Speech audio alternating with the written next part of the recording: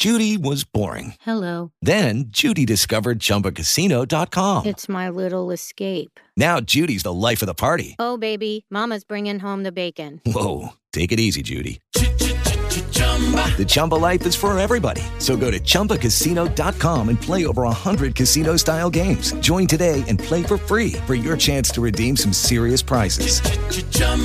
ChumbaCasino.com. No purchase necessary. Void where prohibited by law. 18 plus terms and conditions apply. See website for details. Audio Frontier. Welcome to the bonus episode of Wrestling Daft. I'm your host, John, producer of Wrestling Daft and host of The Mark Show. Now, I feel I should put maybe a bit of a cinema voiceover for this bit, but here goes. Every story has a beginning. Every saga has a start. And this is the start of one man's journey towards wrestling greatness. This is chapter 1 of It's Yourself, the Grado story. Life is a mystery. Everyone must stand alone. I hear you call my name, and it feels like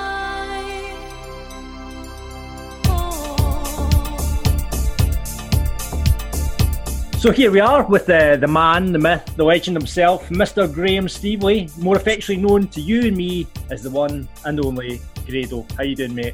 It's good to see you, John. I'm excited to talk to the people, It's the Wrestling Daft doing patrons. this without Rab, by the way. It is. Weird, isn't it? I know. I'm a wee bit nervous, but I'm ready to talk about my life. You're either Piers Morgan, Rob Feinstein, or who could you be?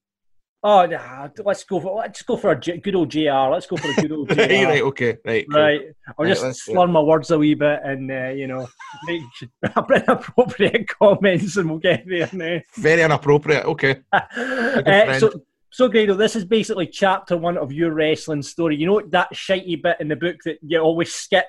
You know, My dad was a locksmith. My mum was yeah. a locksmith. She was stern but fair. Nobody wants to know that shit. I know, so hopefully not many people hit the skip button on this. No. I'm going to try and make it as entertaining as possible, and I'll tell you the truth, because truth is always usually the funniest if you tell the truth, innit? Absolutely. So this is going to be from the start of your career up to that first moment getting into ICW, because I think that's when it really just blew up. So we'll get all this in chapter 1. We're going to get all this out of the way, but people want to know about, how you got started. Because let's talk. First of all, what's your first wrestling memory?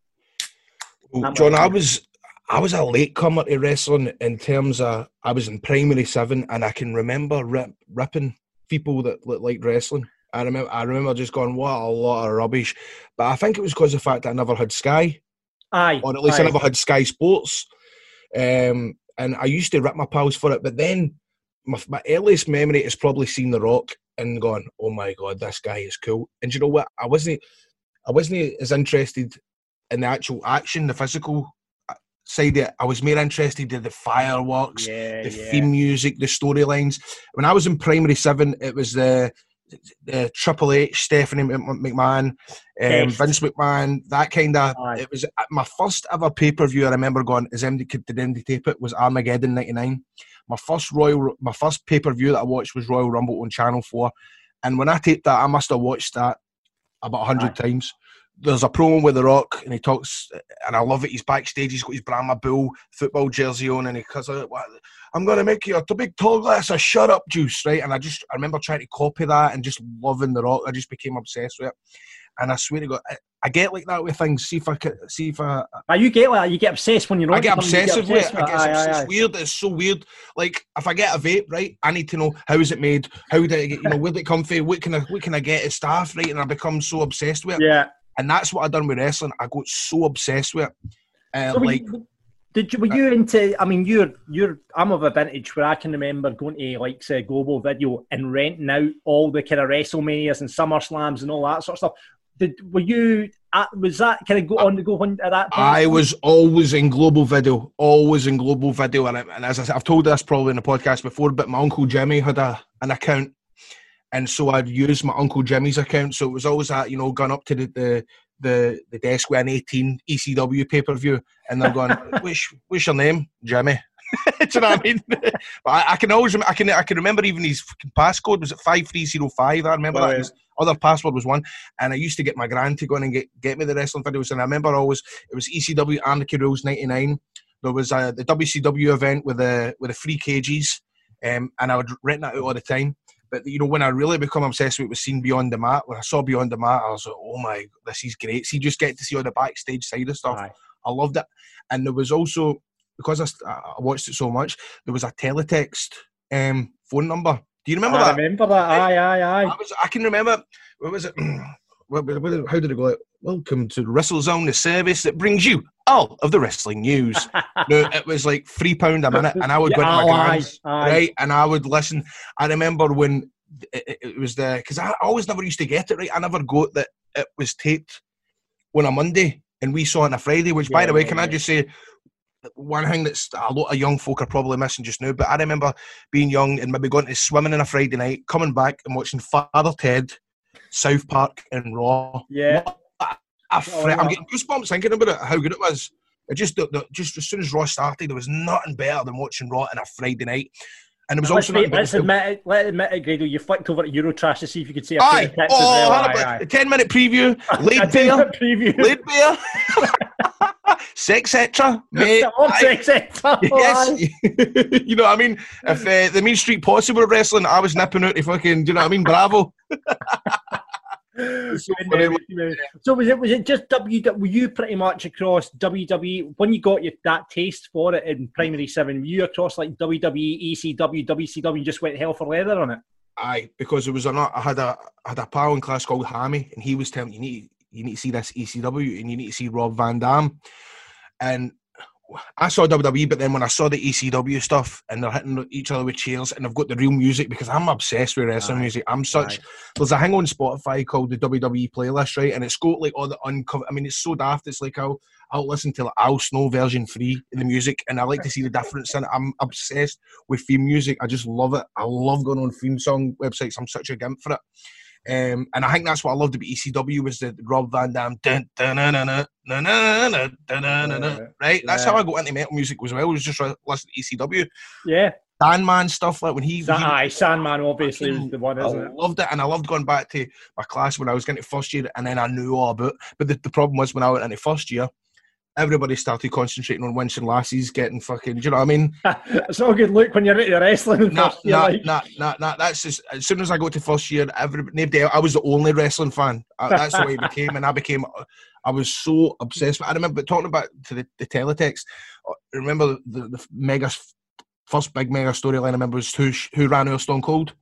Aye. And I remember my mate got internet installed. I was going, it'll probably tell you on the internet who's ran over Steve Austin. Check WWE.com, it'll probably tell you on there, right? I mean, this was like in the midst of it, but I thought in my head that they would probably give a spoiler. That's what I thought the internet was. But I remember, I got absolutely horsed off my gran, because I would go to my gran's Friday, Saturday, Sunday. That's why I never broke my VL till I was about 21-year-old. I was at my gran's Friday, Saturday, Sunday, all the way up till I was about 18, 19-year-old. But I remember when the Steve Austin deal came about and who ran out Stone Cold. I remember the Raw where they announced who done it. It was the very end segment, and I must have listened to this guy on the teletext hotline go through every match all the way. I think I was on the phone for about an hour to hear fucking Rikishi done it. What? Oh, it was a bit of a shiter, wasn't it? It was a shiter. But again, also as well, I loved playing wrestling at the back door with my pals.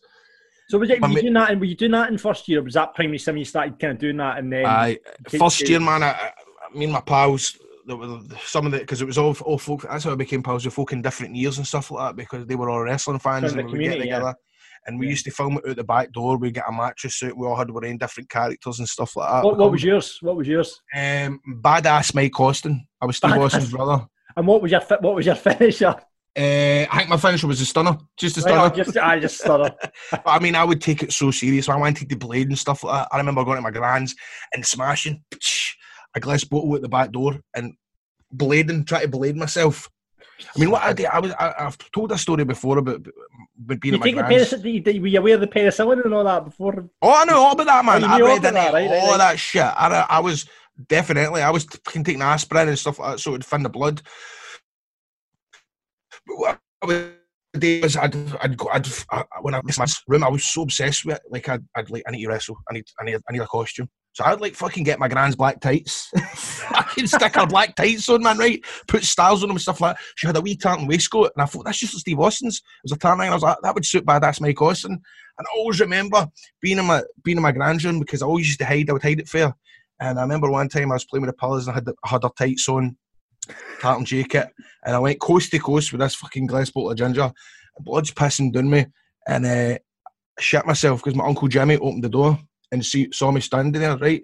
And you imagine my Uncle Jimmy wearing these moist tights, a tartan waistcoat, and blood pissing all down my face. He was like, what the fuck is going on in here? You know what I mean? I loved it. I loved everything about it. What you got to say? So this was kind of first year, and I'm just getting the time here. So when was it then that you mean you're into this? Your pals are into it. You're doing the backyard stuff and getting involved in it. What age was it when you finally sort of go, do you know what? I'm going to go out and see if I can actually do this. Aye. So I was 14, and I listened to Alex Shane's Talk Wrestling on a Saturday night. I mean, again, I used to phone that every weekend and ask questions. I used to go, is Scott Steiner on steroids? Oh, we can't answer that, Graham. We can't touch that subject. You know what I mean? That's the kind of things I'd ask. I would go in and do impressions and stuff like that. But what really probably kicked it really off was FWA, Frontier Wrestling Alliance. They were the big British company at the time. And they ran a show called Uprising, right? Or was it Revival? It was like one of the two. And it was in Bethnal Green in London. And I had tickets for Rebellion, WWF Rebellion. And can I just say, by the way, I remember the first time to see a WWF match was at Rebellion Manchester. Me and my mum went there Manchester, and it was just seeing that. Were the eggs on that card and stuff? No, it was Edge versus Christian. I think they were in a cage match. There was The Rock versus Stone Cold. Wow. I just loved it. And I always remember as well, just like Paul Heyman coming out to the ECW music and all that, and I was just like, this is the best ever. Anyway, so that was in 2001, but in 2002, I got right into buying the tapes for CZW. I was obsessed with Combat Zone Wrestling. If they had a show on a Saturday, I had that tape by the Thursday.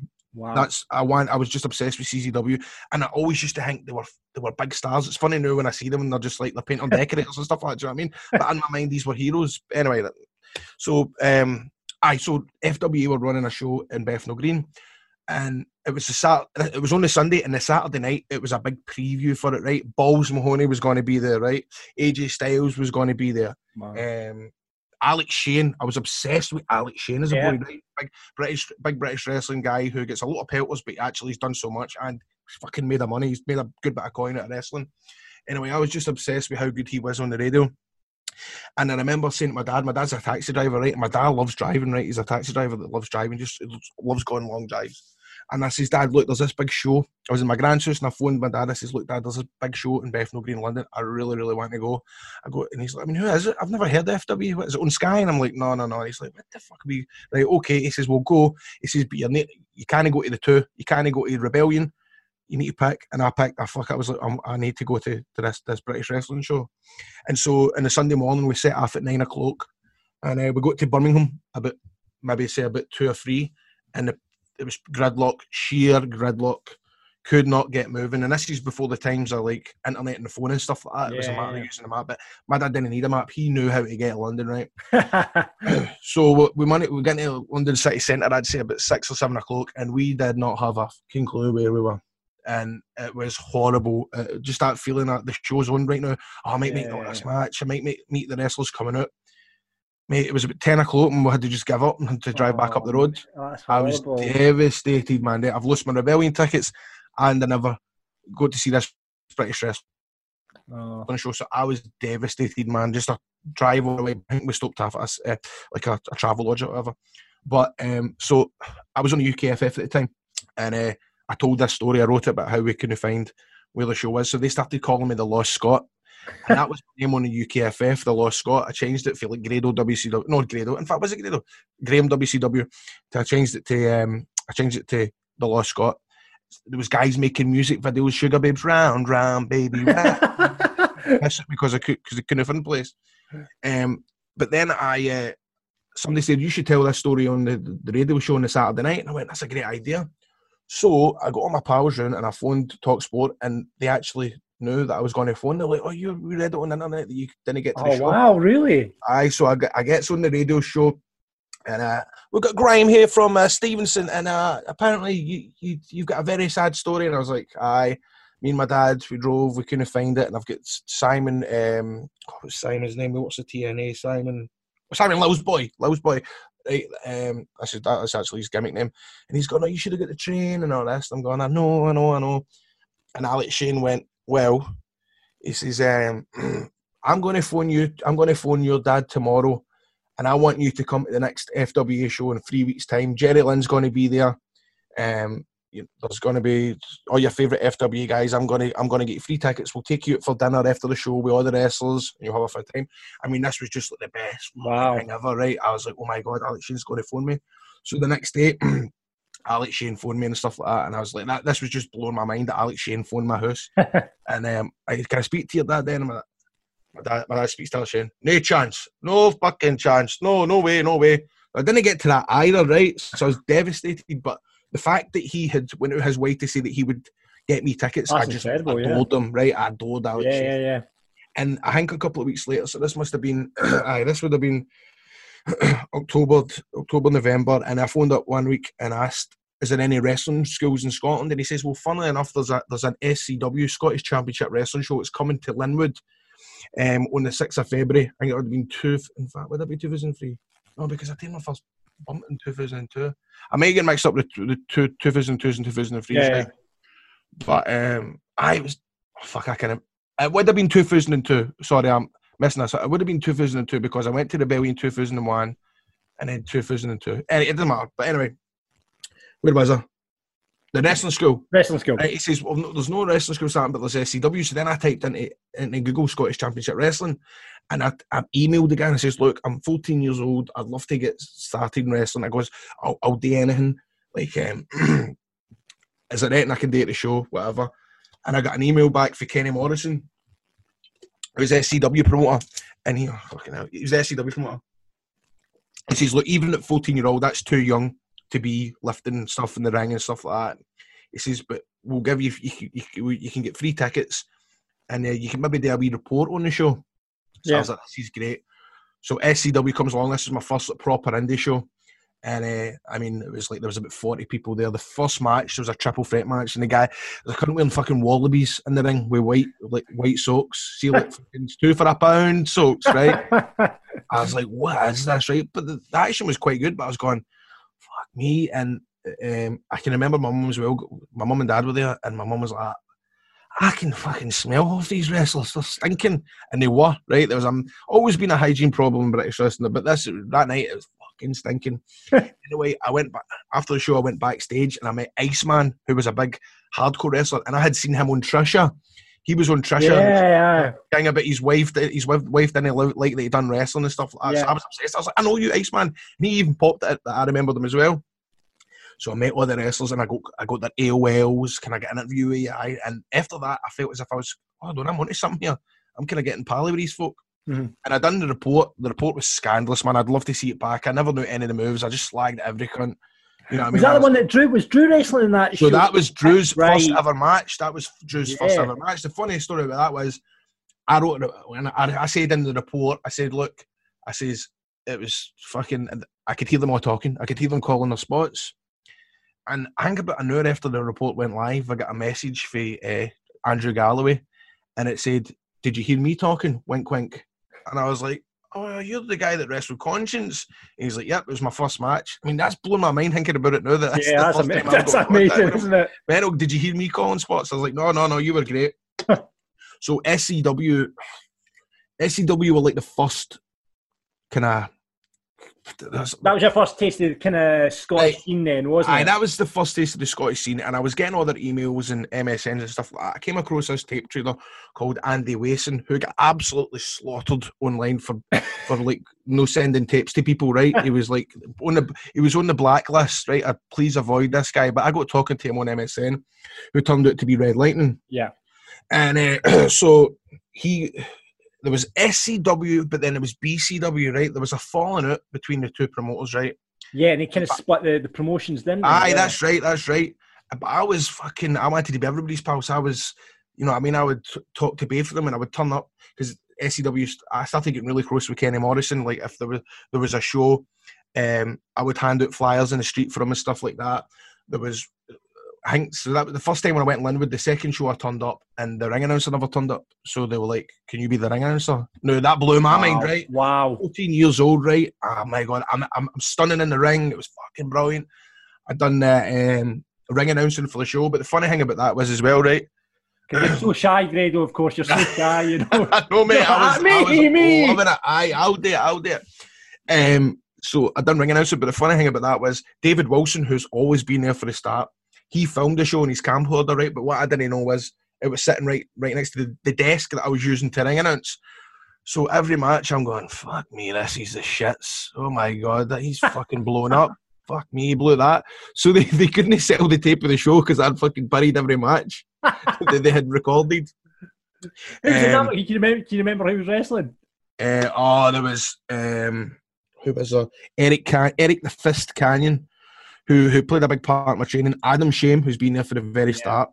You know, but Shamer was brilliant. But Shamer was a big character in British wrestling. He's a big part of where still is. I mean, he's obviously Coach Tripp and doing stuff in ICW. His Coach Tripp stuff's absolutely excellent. But he is a legend in Scottish wrestling. There's not one person has a bad word to say about Adam Shame. Coach Tripp, he's the fucking nicest guy you'll ever meet, and he really is a close pal. So SCW started doing training. I'm getting mixed up because I remember going to BCW for a couple of weeks. Did you went to BCW and then I was going back and forth. Back and forth, and I was getting heat for it, right? But I wasn't giving a fuck because I love BCW because it was mere. I don't know. It was like folk my age. I mean, Dallas was training at the time.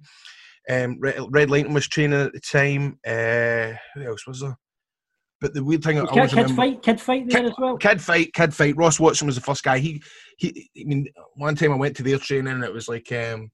He saw me and he went, "All right, Fatty Boom Boom." So he had called me Boom Boom for years. That was my nickname that he gave me.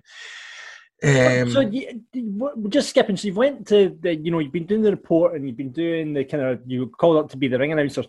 When did you then go, right, I'm going to go and actually start training and we start taking the bumps and all that sort of stuff? And when can you remember taking your first bump? I mean, the first bump I remember was, funnily enough, the Wednesday night TNA had their first ever show. Oh, TNA, we all had to get that Wednesday there. And I just became obsessed with TNA. I loved that, but I always remember it was the Sunday after the first TNA show. So that I think that was June the 20th or something, 20 odd. I'm getting mixed up with my dates. It's hard to remember. Fucking too many concussions. But I remember my first bump was Drew Galloway that showed me how to do my first bump. And I remember the trainer at the time, he had an ECW replica belt, and I loved it. I loved seeing this replica belt. Full shebang, not just the kiddie on ones, like the full. No, it was a cracker, man. For its time, it was a cracker, and he had the WCW TV title as well, and it was just amazing. I always remember that. I always wanted this TV title, right? It was amazing. And I remember one of the WCW shows in later years, maybe about 2 or 3 years later, they had it up for a raffle, right? A £2 raffle. And these pure Jakes won it. You know what I mean? These Jakes won the WCW television title, and it always bothered me. I'm like, what are they going to do with that? Like, I fucking want that. There's 2 Jakes. Anyway, they won it in a fucking raffle. Sorry, I keep going back and forth. No, it's fine. But I always wanted to be a wrestler, right? In fact, I must lie. I just wanted to do anything. I just wanted to be a part of it, man. I just wanted. It was the Panama album.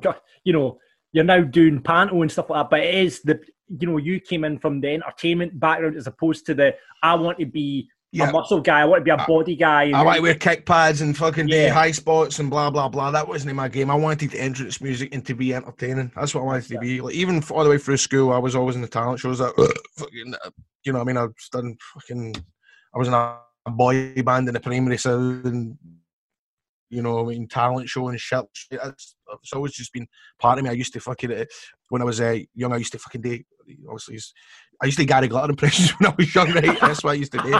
I was obsessed with Gary Glitter when I was younger, which is fucking... That's all sorts of wrong. Aye, definitely. And I'm a bit weird with dates.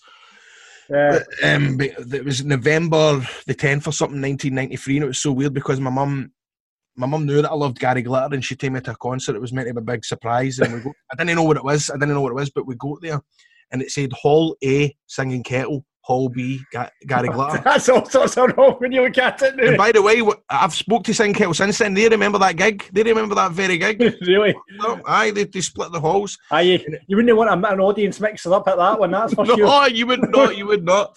And so I remember my mum going, "Oh, Gary Glitter's playing. We've got your tickets to St Kettle, son." I was like, "Fucking hell!" But anyway, we got to the ticket bit, and she pulled in the tickets and went, "Come on, come on, come on." So she fucking worked me, but it was the best work ever. Brilliant. Because it was such a good surprise. Anyway, by your law. So you've done your, you went into train. So was it you were floating between the two train schools then, between BCW, right? Okay, which was pissing off a lot of people when it ended up that I became a lot closer to the SWA boys. The SW was where I kind of, because who was in SWA then that you got close to then at that point? So that'd be Adam Shame, Micken, a wrestler called Micken, a wrestler called William Grange, who does the commentating for ICW, and also Drew McDonald, the legend, a Scottish wrestler, right? Yeah. I remember emailing him when I was a wee boy as well, just at that time when I was kind of listening to talk wrestling and stuff like that. I was like, "Look, can you train me to be a wrestler?" And he replied to me saying, "If you can get 5 or 6 of your mates and you can book out a wee hall, I think for like a couple of £100, I'll come up and train you." And that always stuck with me. I was like, "Wow, that's amazing." But then my pals would chip in for it. Anyway, Drew McDonald came up to one of the shows as well, and I was obsessed with shoot interviews at this point. And so I'd done a shoot interview with Drew McDonald. It was like 4 hours long. Everybody was pissed off, and the wrestler that he was wrestling was getting pissed off because he wanted to go to his match and stuff like that. But Drew literally gave me his full life story. I mean, like, full life story, right? I mean, he's been everywhere. 70s, 80s, 90s, all over the world. Fucking, he's muckered up with Regal, Chris Jericho, all sorts of debauchery as well, by the way. The stuff that he was telling me probably would have been inappropriate for a 14-year-old boy. I wasn't caring, right? It was so good. And there's a tape trader called Simon Go Brave. I'm sure he's got that footage, and I would love to get it, man. It would be brilliant. Yeah. And he just helped me out a lot as well. He always just looked out for me and stuff like that when I was at shows. Wasn't even wrestling at this point, but he just kind of looked after me, make sure everything was good. Yeah. So you're at SWA then. You started taking bumps at this point. How long do you train then until you get the nod? Who was leading it? So what happens is Conscience is the head trainer, right? Yeah. And we are wrestling in Clydebank Leisure Centre every Saturday from 1 to 6, taking bumps on these, not a ring in sight. So you just the gym mats that you get, when we're taking fully fledged fucking ultra bumps on these brick solid mats. But I don't know how to say this, but like, the training wasn't really that advanced. Right. You know what I mean? You can't day training without a ring as it is, right? It was hard. You know what I mean? You can't learn stuff on mats, and you need to get that experience of running the ropes and stuff like that. Mm-hmm. But I always made everybody laugh at training with my matches. I would always do wee daft things, right? And it popped the trainers, right? It popped Adam Shame, it popped Conscience. Conscience this time has just came back for a tryout with OVW. So like I was like, oh my god, he's the man kind of thing. And he was really over, Conscience. He was really over in Scotland. He really was a great character and really played a big part in my career, because one day he said, "I need a tag team, and they're going to be called the Lowlanders." And he was like, And he looked about, and he picked who was Mikey, who ended up being Glendon Bar, and he picked me. He was like, you're going to be Grant and Glenn, the Lowlanders. So bear in mind, we've never been in the ring at this point, so we've to wrestle a 2-on-1. It's me and Glendon Bar, my big first match. I think it was Golden Harvest 2004. That was the name of the show. The promoter was a big fucking Japanese fan, so he had these mad... I mean, I think about it now, it was crazy the way they promoted wrestling, the way he promoted wrestling, because if it was me at that time, you'd have the big American flags and all that, wrestlers coming to town and stuff like that. But they were just like A4 sheets of paper wrestling, British wrestling, do you know what I mean? And the old school cards. It was really kind of cool indie, kind of Japanese style. Aye, and that's not going to get the public in. There was always, I mean, we drew about fucking 60 at this show in Greenock Town Hall. How many of your mates were there? What? How many of your mates were there? No, my mate, I never wanted my mates to come and see me until later on. You were 16 at this point, weren't you? No, I'm at this point in fact, no, I would have been then, 2004. I'd have been 16. I'd have been 16. And I mean, even on the day of the show, that was my first time like running the ropes and stuff like that, because Was we that only your- ever got because the ring only turned up on show days. Train, aye. All we did was train on mats, so we only got ring time when there was a show, and there wasn't a show every month. It was a show like every couple of months, like every 3 months. So I mean, my very first match, I remember we did a Hufford gear. We got blue t-shirts, cut the sleeves off them. Obviously, we got Lowlanders Rangers blue, obviously. Rangers blue, obviously. Scotland blue. Oh, was it Scotland? Right. And for my first match, I wore fucking my mom's cycling shorts, and she wore the fucking aerobics or whatever, and this fucking this blue Lowlander printed t-shirt, and what was it? So I wrestled Carol Harker was his name. And it was a 2-on-1, and it was fucking mental, man, for my first match. He was scudding us with steel chairs and stuff like that. Fucking For hell. my first match. It's fucking crazy. But so, I mean, what can you remember? Going back to just a wee bit, like you obviously popping the boys and stuff when you're there. Where did you pick up your kind of move set from? Was it just through watching, and you went, "I'm going to try that"? Exactly was it like that. Dusty, watching Dusty. I mean, who? I mean, I wasn't watching Dusty at that point. I thought I was going to be like a fucking high flying. I mean, I wore kick pads and stuff like that. Duck this, take one, bit, all this carry on. Yeah. But I mean, really, it was fucking with me. I mean, it was whip them off the ropes, clothesline, suplex, and stuff like that. I was really advanced. I never got trained as such until I was on the road in 2012. That's when I can really say when I was, because I just shot up. And I was Friday, Saturday, Sunday, Friday, Saturday, Sunday, Friday, Saturday, Sunday. We'll get to that obviously when I go to the gradle part. But that's when you really, really learn. When you learn crowd work, the psychology, placing yourself in the ring and stuff like that. When you were wrestling on these shows, there was only 40 people in the crowd. It was hard to get. I mean, I was the shit. So I was fucking rotten. So I mean, what sort of stuff were you doing in the ring when you were tagged? What sort of? Oh, you know what? I had this move called I had a butterfly brainbuster. Double arm, fucking hook them up. They go vertical, and I drop on my arse, which is so fucking dangerous. But oh god, all these indie cunts were up for taking it. So I mean, this is your big debut. But wait, hold on a minute. Sorry, the first the move that I've always ever had was the wee boot. You always had that, have you? It was again conscience was coming up with stuff, and we were going over big boots, and he went wee boot, and that was it. And it just came for the wee boot. I don't think I used it until maybe like my second or third match, but as soon as right away I wanted to G it up. You know, I did it with the Shawn Michaels G up and bang straight through. It's because, in fact, it wasn't big boots rolling. I was obsessed with the Yakuza kick. That's what we called it. Yeah. Or the Yakuza or the Mafia kick they called it in US indie wrestling. Right. That's the way I date run shot through, bang, slap the fucking thigh, thinking I'm the fucking big man. I've always had the wee boot.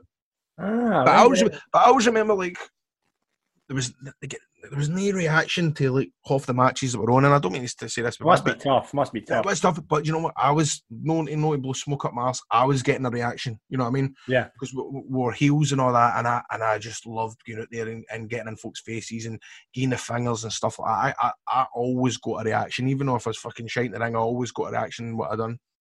I mean, that must have been. I mean, did you envisage yourself going in a single straight away, or was that hard to take going in as a tag team? No, it was fucking. I wouldn't.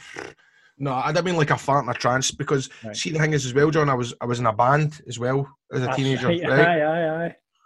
So it got to the point where I wasn't showing up for training. I was doing my band thing and stuff like that, and like sometimes there'd be a show, and in between the show and the next show, I had maybe went to training like once or twice. And so my tag team partner, Glenn, he done like all the moves. I'd come in and fucking sell and had a couple of strikes and stuff like that. But it was fucking phony as fuck. So was it strange going in as a tag rather than a singles? But yeah, do you always want to tag initially and then learn the kind of, the ropes and... Listen, I was just chancing my arm. I really was just chancing it. Like, as long as I was getting booked in the ring. And you see, to be honest with you, I hated it because I was so crap. Like, you know what I mean? I loved doing the entrance and getting a boot. See me onto the bell ring. Job, eh? You know what I mean? I loved cutting promos and stuff like that. But I mean, how far on was Glenn? Well, Colin. He was great.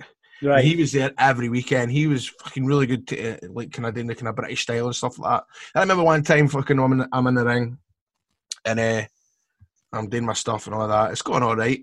But then I'd tag in fucking Mikey. Mikey's his real name. And he would come in and fucking duck this, take that, fucking buffed oil the gaff. And like fucking, I'd tag back in again, and I remember one time in Command that my pals were actually. This is when I did let my pals come, and they were going tag back to Glenn, tag back to Glenn. They fucking hated me, right?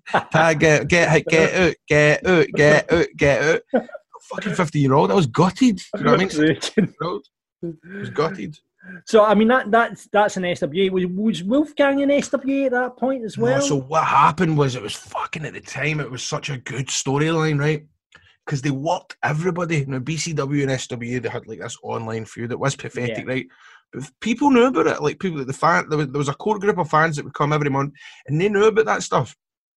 And SWA, we had better production, right? We had fucking Con would invest in like these entrance ways, and he would do angles where he get buried in a coffin and stuff like that. And well, Rab was involved at this point as well. Aye, Rab met, wasn't me and Rab met. This is about around about the time me and Rab met, and he was so shy. Rab, he was dead shy. Yeah. I got talking to him on MSN and stuff like that, and he was kind of writing stuff. He'd done his all Titantron videos, he edited stuff like that.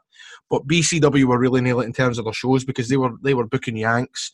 They were booking like Johnny Storm and Jody Fleisch for doing South. And I mean, I needed to go, man. Like, even though I was an SW wrestler, I wasn't missing Steve Carino coming to Commander to Grand Hall. Do you know what I mean? Yeah. I wasn't missing the honky tonk, man. I was not missing that. Even though the boys were told don't go, I went, mate. I went. Aye. I can always remember one time as well, fucking Lionheart, God rest his soul, he was behind me at one of the shows with a fucking sign saying fucking somebody sucks or whatever, and he was wearing the Rock sunglasses and a fucking like Intercontinental replica belt, and I was like, who the fuck is this guy? but anyway, BCW had a really kind of, they were well established in BCW. It was Barry Young, Wolfgang, and James Scott, Dartside, right? And they had this tag team called T2K.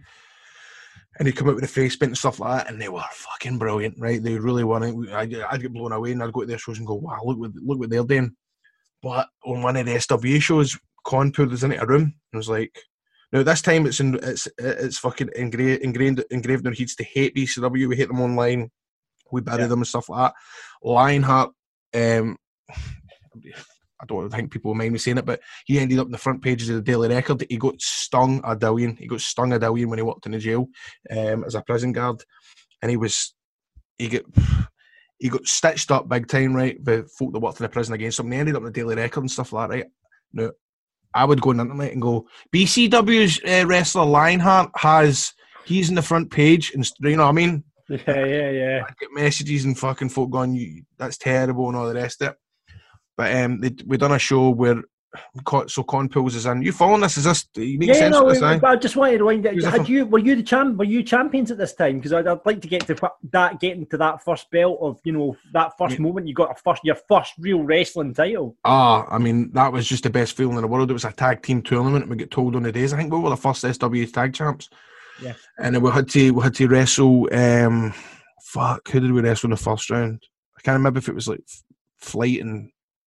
I can't remember, but anyway, we had to wrestle in the finals, Total Annihilation. Well, that was Adam, Shame, and Hatred.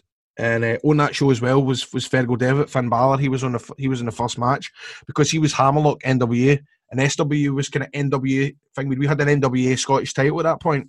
I don't think we did have that. I'd love to get that back. That'd be fucking brilliant.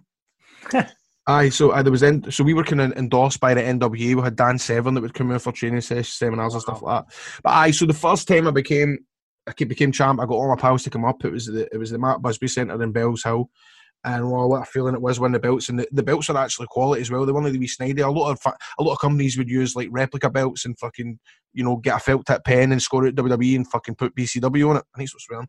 Put BCW on it. But when I won the tag titles, it was amazing. I remember having a MySpace and putting that as my profile picture, me with a belt and stuff like that. It was so cool. Yeah, it must have been something. So, but going back then, so presumably you're tag team champions at the time of this kind of invasion angle with BCW and SWA, aren't you?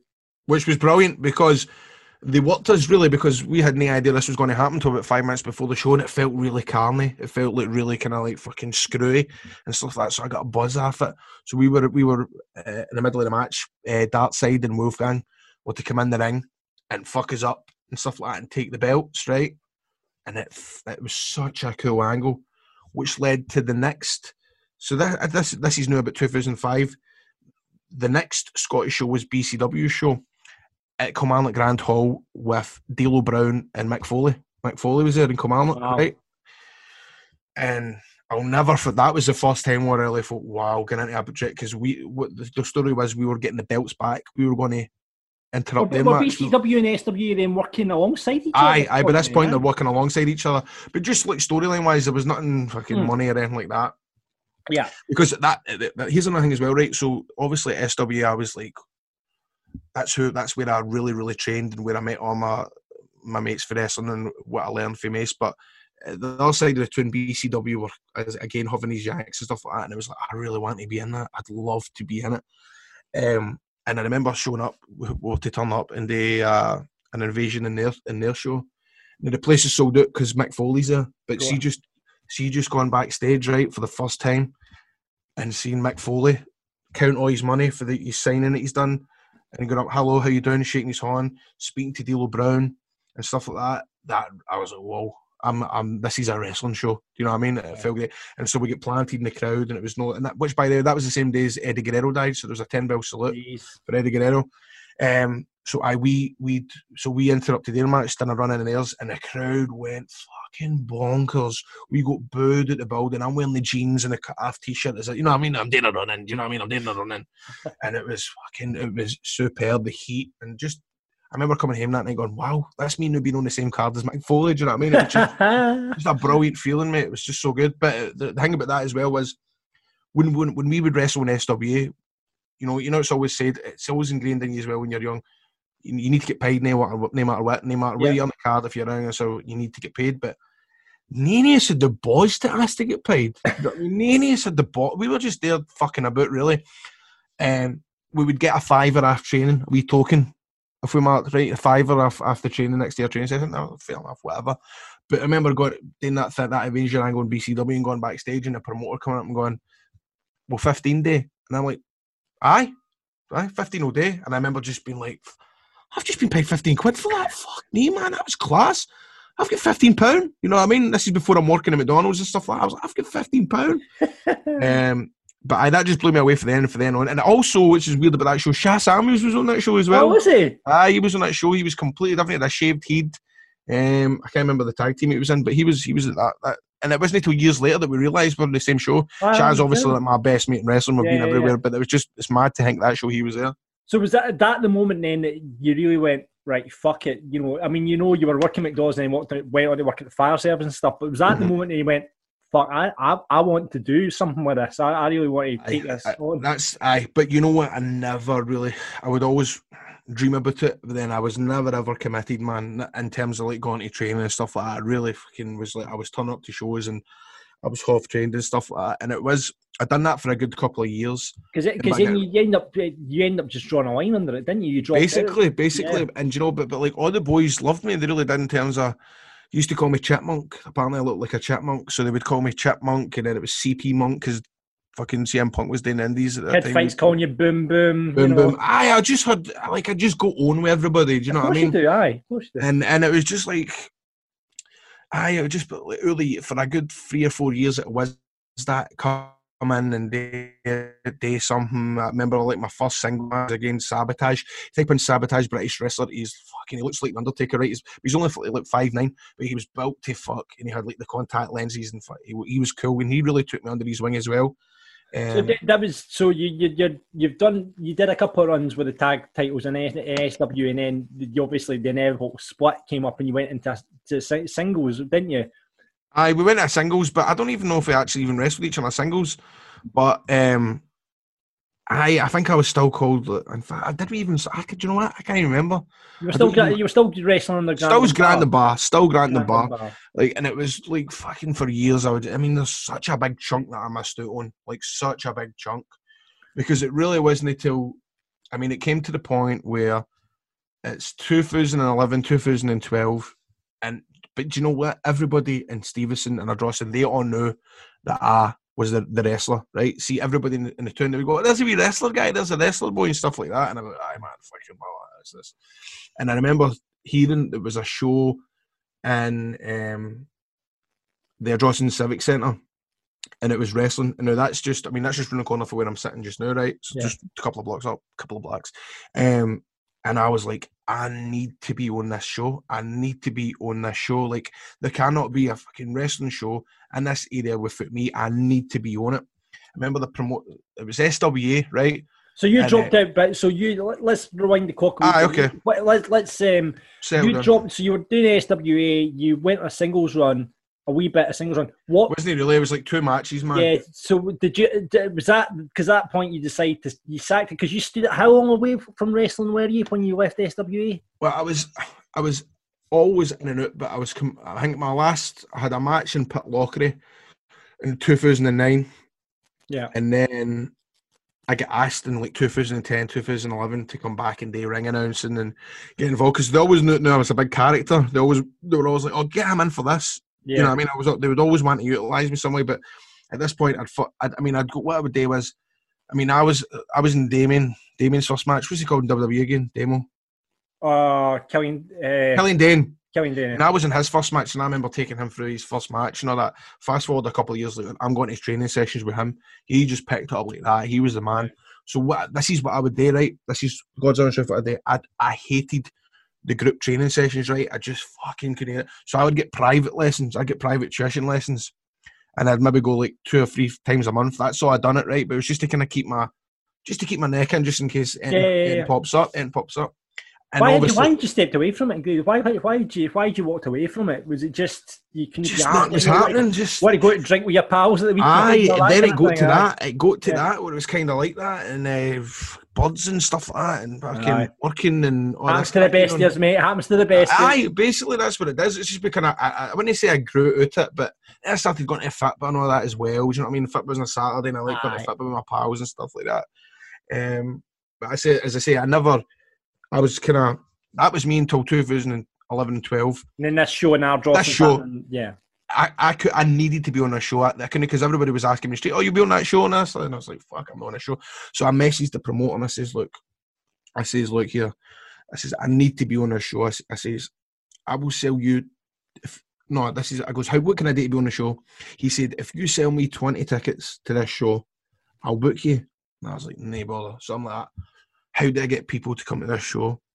So that's when I got my pal to film me in my room, and I cut a promo on Adam Shane. It was the first thing I ever done, and I really only meant it to be to people in like my area, right?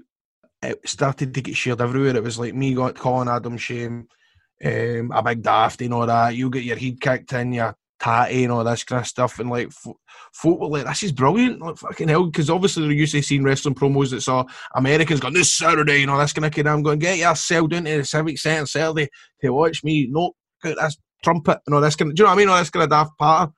And it started to get shared round about, and so like the show ended up like more or less selling out.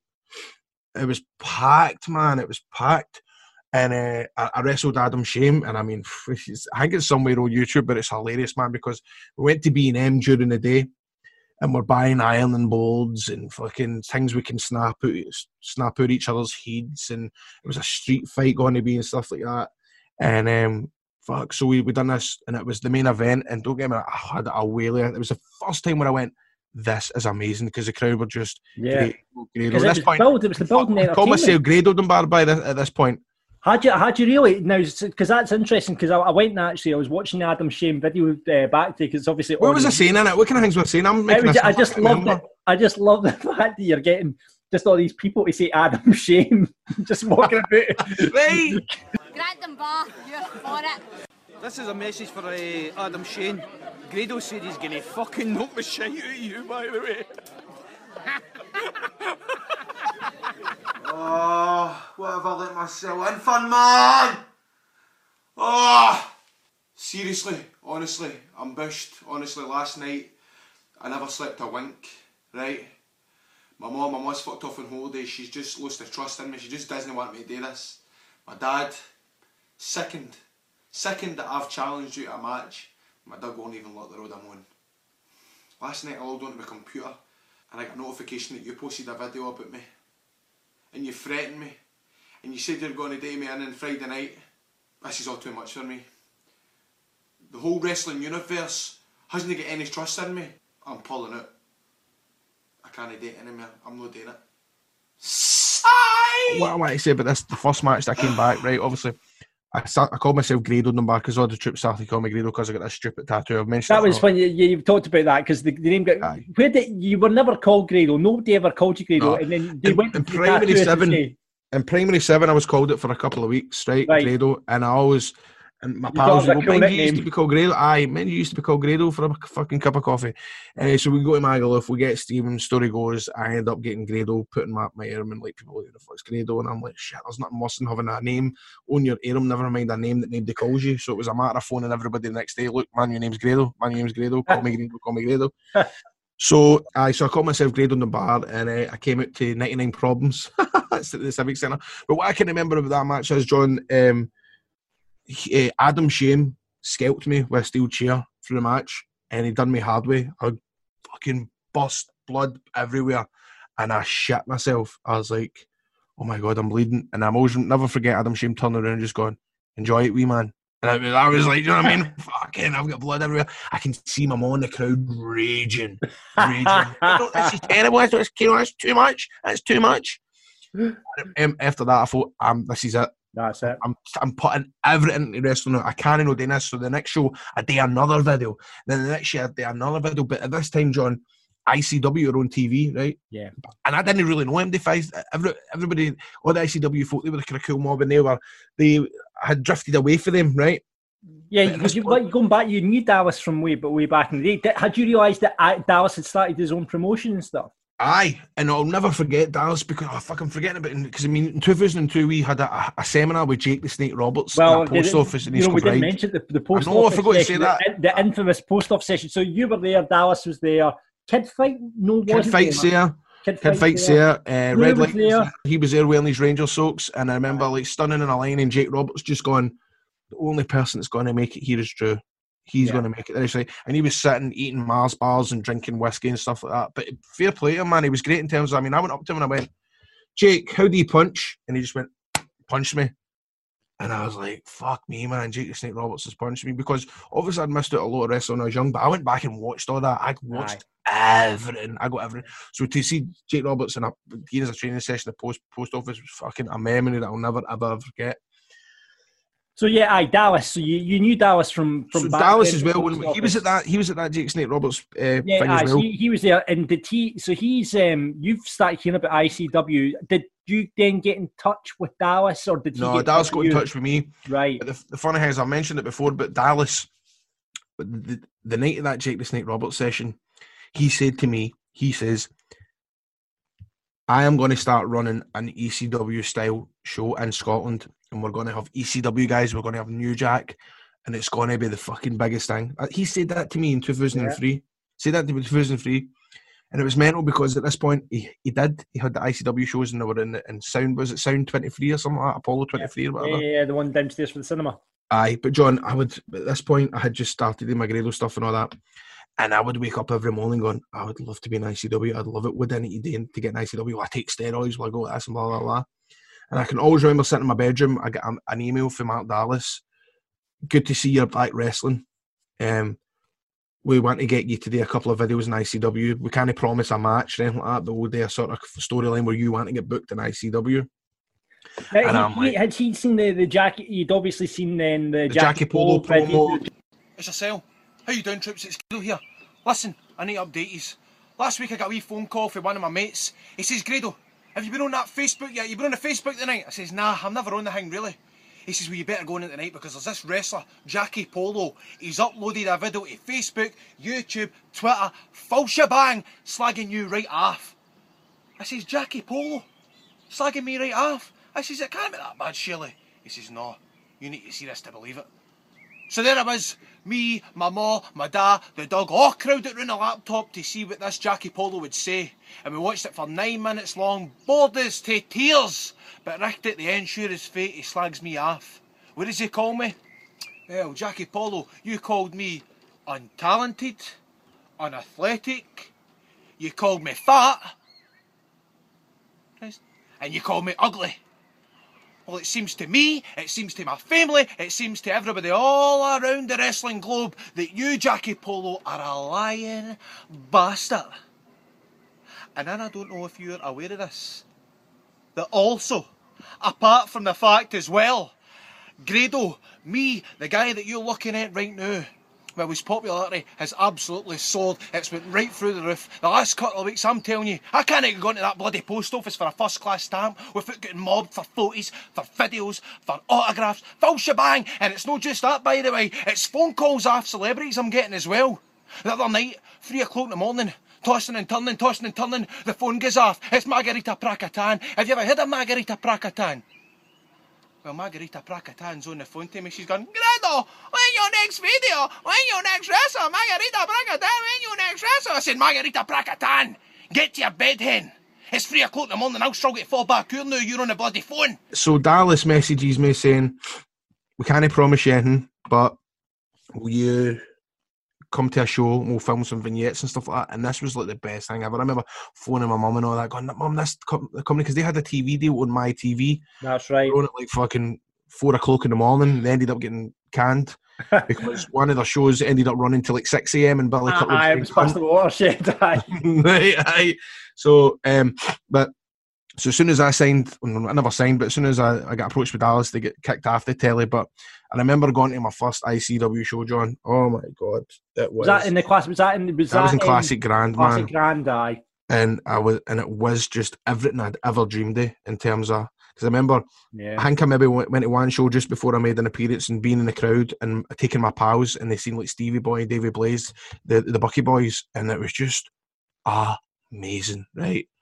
Packed, and I was like, fuck, man, this is so good. It was incredible. I mean, I remember those early. That's when I started going to see ICW. Was in the Classic Grand. It was just this. Was it really? It was like it was like Glasgow Patter meets ECW, and it was just this beautiful combination. Nailed it. That's exactly like kind of fucking Rab C. Nisbet, kind of Tune the Fat meets fucking ECW, Jerry Springer, fucking just complete absolute fucking daftness, but it was fucking brilliant. It was amazing. The crowds were fucking minted. So when you went to that first show, had the Book Grado campaign started then? No, it hadn't started yet. Right. But the next show started, and I had always kept pals with Chris Renfrew, and he was like the booker in ICW. We will talk about this one point because we fucking had a mega fight at one point. So I picked up Chris Renfrew the day my first, and actually I had to. What was the deal? It was on a Sunday, and I remember I had a shift in the fire brigade, and nobody would work it for me. Nobody work in the fire brigade for me. I can say now I've worked in the control room for 10. I worked in the fire brigade control room for 10 years, taking the 999 calls. I always had to fucking kayfabe that all the time, but it doesn't matter now. But actually, I phoned in sick because Dallas on a Saturday night, mate, went, mate, if you don't show up tomorrow, I don't think I can use you. You need to be there. So I had to I felt terrible. I phoned in sick to ICW, and I'm, that way I'm like, holy fuck, I hope no none of the gaffers' sons or daughters are at this ICW and they see me or whatever, right? But anyway, so I spend the full day backstage doing promos, get Grado booked. Before I started it, because I had got a Grado leotard off Easy Money. Remember Easy Money for ECW? Yeah. Grado leotard at this point. Was that your first Grado leotard? That was my first leotard. You still got it? I have still got it, So, but I needed something. I remember being the Classic Grand going, I need something else. What can I add to my gear? And I was like, I love wearing bum bags. I'll get a bum bag. And then there was a hip hop shop just around the corner for the Classic Grand, and they were doing like customized snapbacks. So I got a Grado snapback and a bum bag, and that's what I've used ever since. For that day, Do you know what? That's incredible. That is incredible. I mean, because I was going to ask you, how did the gimmick come about? But that is it. It's just basically what was there at the time. That was it. That was all I used. And the Grado gimmick is just, I'm myself a big punter. Just you. I mean, that's what I love about you, Grado. It's just that is just you, and you put a bum bag on the cap, and that you've got just you. That was it. And so we did this thing backstage at ICW where I try and get booked. I asked Alice to get booked. They end up making a short week in a mini documentary, which is a bit annoying because the first time you type into Grado wrestling into YouTube, it says video, which I don't really like, but it's me kind of doing a parody of the Dennis Stamp. I don't do many tricks, I just jump and all this. I'd rather be in the main event and breathe and stuff like that. And remember the training video? Have you sent that training video into Dallas? Have you done that for me? I don't do any tricks. I just jump. No, because, well, it was just you on a f***ing trampoline, man. What sort of training video was that? Or, mate, you're let's just beat no beat around the bush, man. You can't be on the show, you're not ever going to be booked. Let's face it. You've wrestled your last match. So they kind of filmed that, and this is because I just filmed stuff backstage. I was never exposed to the crowd. In fact, no, I went doing a line with a sign, maybe saying "Get Grado booked" or whatever. Aye. And so, so they put up that video, and it was getting fucking shares and all this. And then I went to Las Vegas on a holiday, and I was getting everybody in America to say "Get Grado booked." I'm walking down Las Vegas in my leotard and stuff like this. So that the videos really took off, and it was like.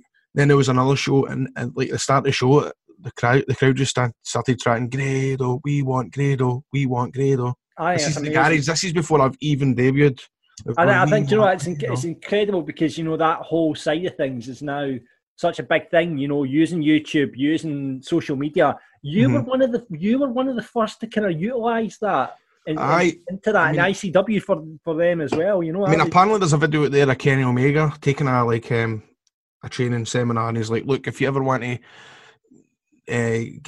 get ideas for how you should promote yourself on social media and wrestling, look up a guy called Grado. Really? And apparently as well, there's like people were telling me that like at the performance, it wasn't the performance centre then, maybe it was, but they were showing videos of like me doing my promos and how I done myself, and they were like, watch what he does. Wow. So I know they were kind of watching because. And at this point as well, for fuck's sake, Vice start following me. Well, that's what I was going to ask you, because obviously this is all going on in the background of ICW, and you and Mark have got this idea. You ran through, and Mark got this idea. But in the midst of us all, Vice are filming a documentary for ICW. So how did then Mark then go because he's obviously they've come to film ICW for this documentary. How did Mark then go, well, this makes sense to put the cameras on Grado and it'll all work that way? I think the British wrestler stuff, Dallas wanted me to get filmed because it was just, I was probably getting a lot of likes, shares, these videos were getting hits and stuff like that, and people were talking about it online, and they were like following me. And a lot of the guys as well, they didn't want filmed, because they thought we're going to look like they're going to make a mockery of us. But I went, fuck that. I'm getting in about this. And totally, they came to my house, they interviewed my mom. Like, I'm sitting at the end of my bed because at my 21st birthday party, there was a big picture of Triple H, and he'd superimposed on it, happy 21st, Graham. That's on the background. I've got my signed pictures of Steve Carino and stuff like that. I was just so honest. I was like, look, and I remember being like, I'm shite and all that. I've been away from it for years, but ICW's about, and I want to get involved in it and stuff like that. So Vice were just always following my bit, and obviously the night that I debuted, that was just one of the, because even as a wee boy, I always loved run-ins and stuff like that. I loved surprises and the energy when somebody comes in for the crowd. And it was during a 6-man tag match. It was like a 3-on-2, and the commissioner had to book a third guy. I mean, the whole place is going, Grado. I jumped the barriers. Yeah, because you were in the crowd, yeah. I'm in the crowd. I'm with the troops. I'm a fan of this. Yeah. Get Grado booked to us, and fucking what a feeling, man. Like, it was just like... I mean, what a payoff. I mean, it was... Because I really always wanted to be in ICW, and it was just such a fucking great feeling. Yeah. What a payoff. I mean, Mark, obviously... I mean, you and Mark and Renfrew obviously kind of hatched all that together. You were doing the videos. Just an incredible payoff, and like it's a great story and just a great storyline. And then, I will put a full stop at that point. I think for chapter 1, because I think so. I mean, it's like I feel as if I'm like jumping back and forth. I hope it's not annoyed people, but it's just fucking. It just was crazy. It's a lot. I mean, it's a lot to take. It's a lot to take in that. I mean, because that is you from the start to right up to that. I mean, that is mega. That's me fucking talking about when I'm away. I mean, fucking in my grand's bedroom, fucking blading myself and stuff like that. But I mean, in the next one, we can talk about the British wrestler and then doing insane Fight Club and what happened, and then becoming like like transitioning from not just wrestling to doing stuff on the telly.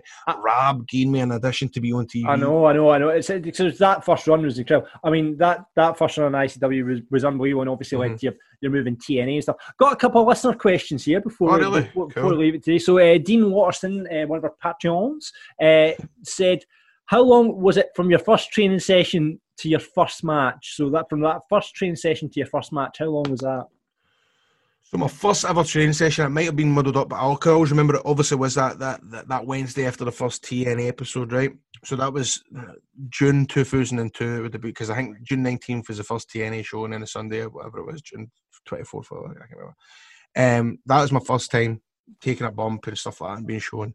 And my first match was in April 2004. So it was just under 2 years. Right, okay. Bronze Chell asks, he's a big fan. Bronze Chell always involved in the show and one of our Patreons. As a fan before becoming wrestler, you've talked about having replica belts. You got that as a present, which we all know was your favourite Christmas present ever, your replica belt. People want to know this. Yeah, you've talked about that in the podcast before. What other merch do you recall having? Did you have any T-shirts, action figures, games? Any? So, WWF The Music Volume 4. Classic. I loved having that. I've never had a wrestling figure. Never interested in figures. Oh well, there's one of our listeners is to be making your very own Grado figure, which you're going to have very soon. Oh, get in there, that's tidy. And I'm also getting wee keyring dolls getting made as well. So a wee cheap plug for that as well. You'll be able to buy in Grado's merch store very soon. GradoWrestling.com. But what I would also say as well is it was the tapes, mate. I was so into big tape trader, weren't you? I was a mega tape trader. I mean, I didn't because I remember buying tapes off tape traders. There was like 4 for £20. It's meant Where did you get them from? A guy called Cymania. There was a place called Pick Tapes. He must have raked it in this boy. He was only about a couple of years older than me, but he was like selling like fucking thousands of videos every week. Basically had his own room set up to record videos and stuff like that. Yeah. I was getting videos for all over the world. I was getting the Japanese stuff. I was getting the US indie stuff. I was getting old British style. I was getting shoot interviews, and any money that I got, I put it into that. But then when I realised as well, when you could trade, like, oh my God, so you can record a tape and then send it to folk and you will then get tapes back. Like, that blew my mind that I could get tapes. Do you know what I mean? I can tell. It's weird because tape traders just want everything I've no got. Do you know what I mean? So I'd maybe have like fucking CZW Best of the Best, and I'd swap with somebody for the Bret Hart shoot interview and stuff like that. And it didn't matter. You know, I was getting the most random stuff like what was it, like the Ted Petty Invitational that was in IW Mid-South. Like, it'd be just really these fucking obscure wrestling shows. Like, I would, because like see if somebody had been released for the WWE, yeah, and they had maybe wrestled in like an indie show in Baltimore or whatever, I would need to see that. I wanted to see somebody that was in WWE go and see the gimmick. Will they use Will they use the same music? Will they have different gear? What will their name be? I had to have these tapes. Still got any of them? Man, I hope they're still in this hut. Is it my back door or my dad's back door? I need to actually check because I need to get them on a DVD, son. You need to go down with these dodgy shops in Glasgow to do video with DVD. Did they do that? Did they make a big look? I'd love to see them back. Pick out your favourites and get that done. Another one from Tactical Hot Dog, Sean on the Patreon. What's the carniest thing Grado has done, either himself or has witnessed when he was coming up? The carniest thing. Carniest, fuck me, man. What do I think about that? We'll not talk about your match at Stennismuir, Oakville View. That was pretty carny. Was it you and Jester at Oakville View? What was that one when we wrestled fucking? And that was quite the football pitch. I mean, wrestling in, was it Stennis Park? I remember that. But I also remember wrestling in Postle Park once. Was that when you were coming up? Aye. In Cranston, is it Cranston? There's a place called Cranston Park. Aye. Right, in like Glasgow. And like, we were told that there can't be any bad guys because there was a stabbing the week before. They were like, can you all just be goodies? Can you just be goodies? Because there's been a murder. And we're like, what? And me and Jester get in the ring and we get absolutely pelted because it was a park, the wee tiny apple trees, right? And we got absolutely fucking scudded scudded with apples this whole match. It started raining. We fucking were sliding oil the gaff. Fuck, but that's was pretty fucking... carry. That's pretty carry. Another question here. I think this is the last one. Well, I think also, I'll tell you what I did do. It's what kind of when I sold... Because as well, what I used to do is sell tapes at the tape stall. And I remember, this is really bad actually, but I ended up getting a copy of somebody's Lord of the Rings, and I put another sticker saying it was like fucking WWF Raw's Own, and I sold it at the show. I knew it. They had like the Lord of the Rings instead of the fucking tape. They went home, I'm looking for this WWF, and there's Frodo Baggins. Exactly. That's what I done. Because I thought I'll never see these folk again. Right, last question. When did you first start having problems with your hoop? Did you have problems in the early days with your hoop? I can remember the exact night that I had fucking got IBS. I can remember it. Right. 2010, working on a night shift in the fire brigade, and I got a special chow mein from a Chinese takeaway in Johnston, and it had chicken, prawns, beef, and this other bit of meat, which pork, is the pork just like the kind of pork stuff, is it not? Mate, I don't know if this was pork. I have no idea what this was. This was dodgy. It tasted... I was starving. I tanned it anyway. And we lie down now and again in the control room through the night when we split up breaks and stuff like that. And I remember just waking up in the morning and I shat, and then I went home, and then I shat, and then I shat, and then I shat, and then I shat. The next day, I shat. The next day, I shat. Next day, I shat. Fun out with Imodium was put an end to it. And since then, I've always had problems. It's never been cured. I mean, I've been to... I want to tell this... Have I told you the story about going for a colonoscopy? We'll save that little nugget for the main podcast. Nugget's a good word for it, mate. I think that's a good... I think we always have to go out on a hoop story when it comes to that's a good way to go. So there you go. Part one of It's Yersel, the Grado story. On the next one, like we say, we're going to go through ICW up into getting that call from TNA. But Grado, thanks very much for sharing, mate. That was great. Really, really interesting. Thanks very much. Really I'm looking forward to doing the next one with you, John. Will you leave us on your catchphrase just because nobody ever... There you go, the catchphrase. I forgot about that as well. Yeah, do you know what? Before, let's show it. How the fuck did you was that just something that you picked up from a relative? My big brother's pals in the boozer for a time. They would go, it's Yersel. How you doing? It's Yersel. And it would date to everybody. And I think the first time I done it was in that Jackie Polo promo when I turned around and went, it's Yersel. Yeah. So when the ICW fans were chanting my name, they were also chanting, it's Yersel. Because obviously that's where the like a prayer stuff comes from, that Jackie Pole video as well. I mean, that's... I can talk about the next one in terms of how I debuted in ICW, because I'll talk about the catchphrase and stuff like that. Absolutely. Well, there you go. It's Yersel. Thank you very much, Grado, and we'll see you on Chapter 2 very soon. Audio Frontier.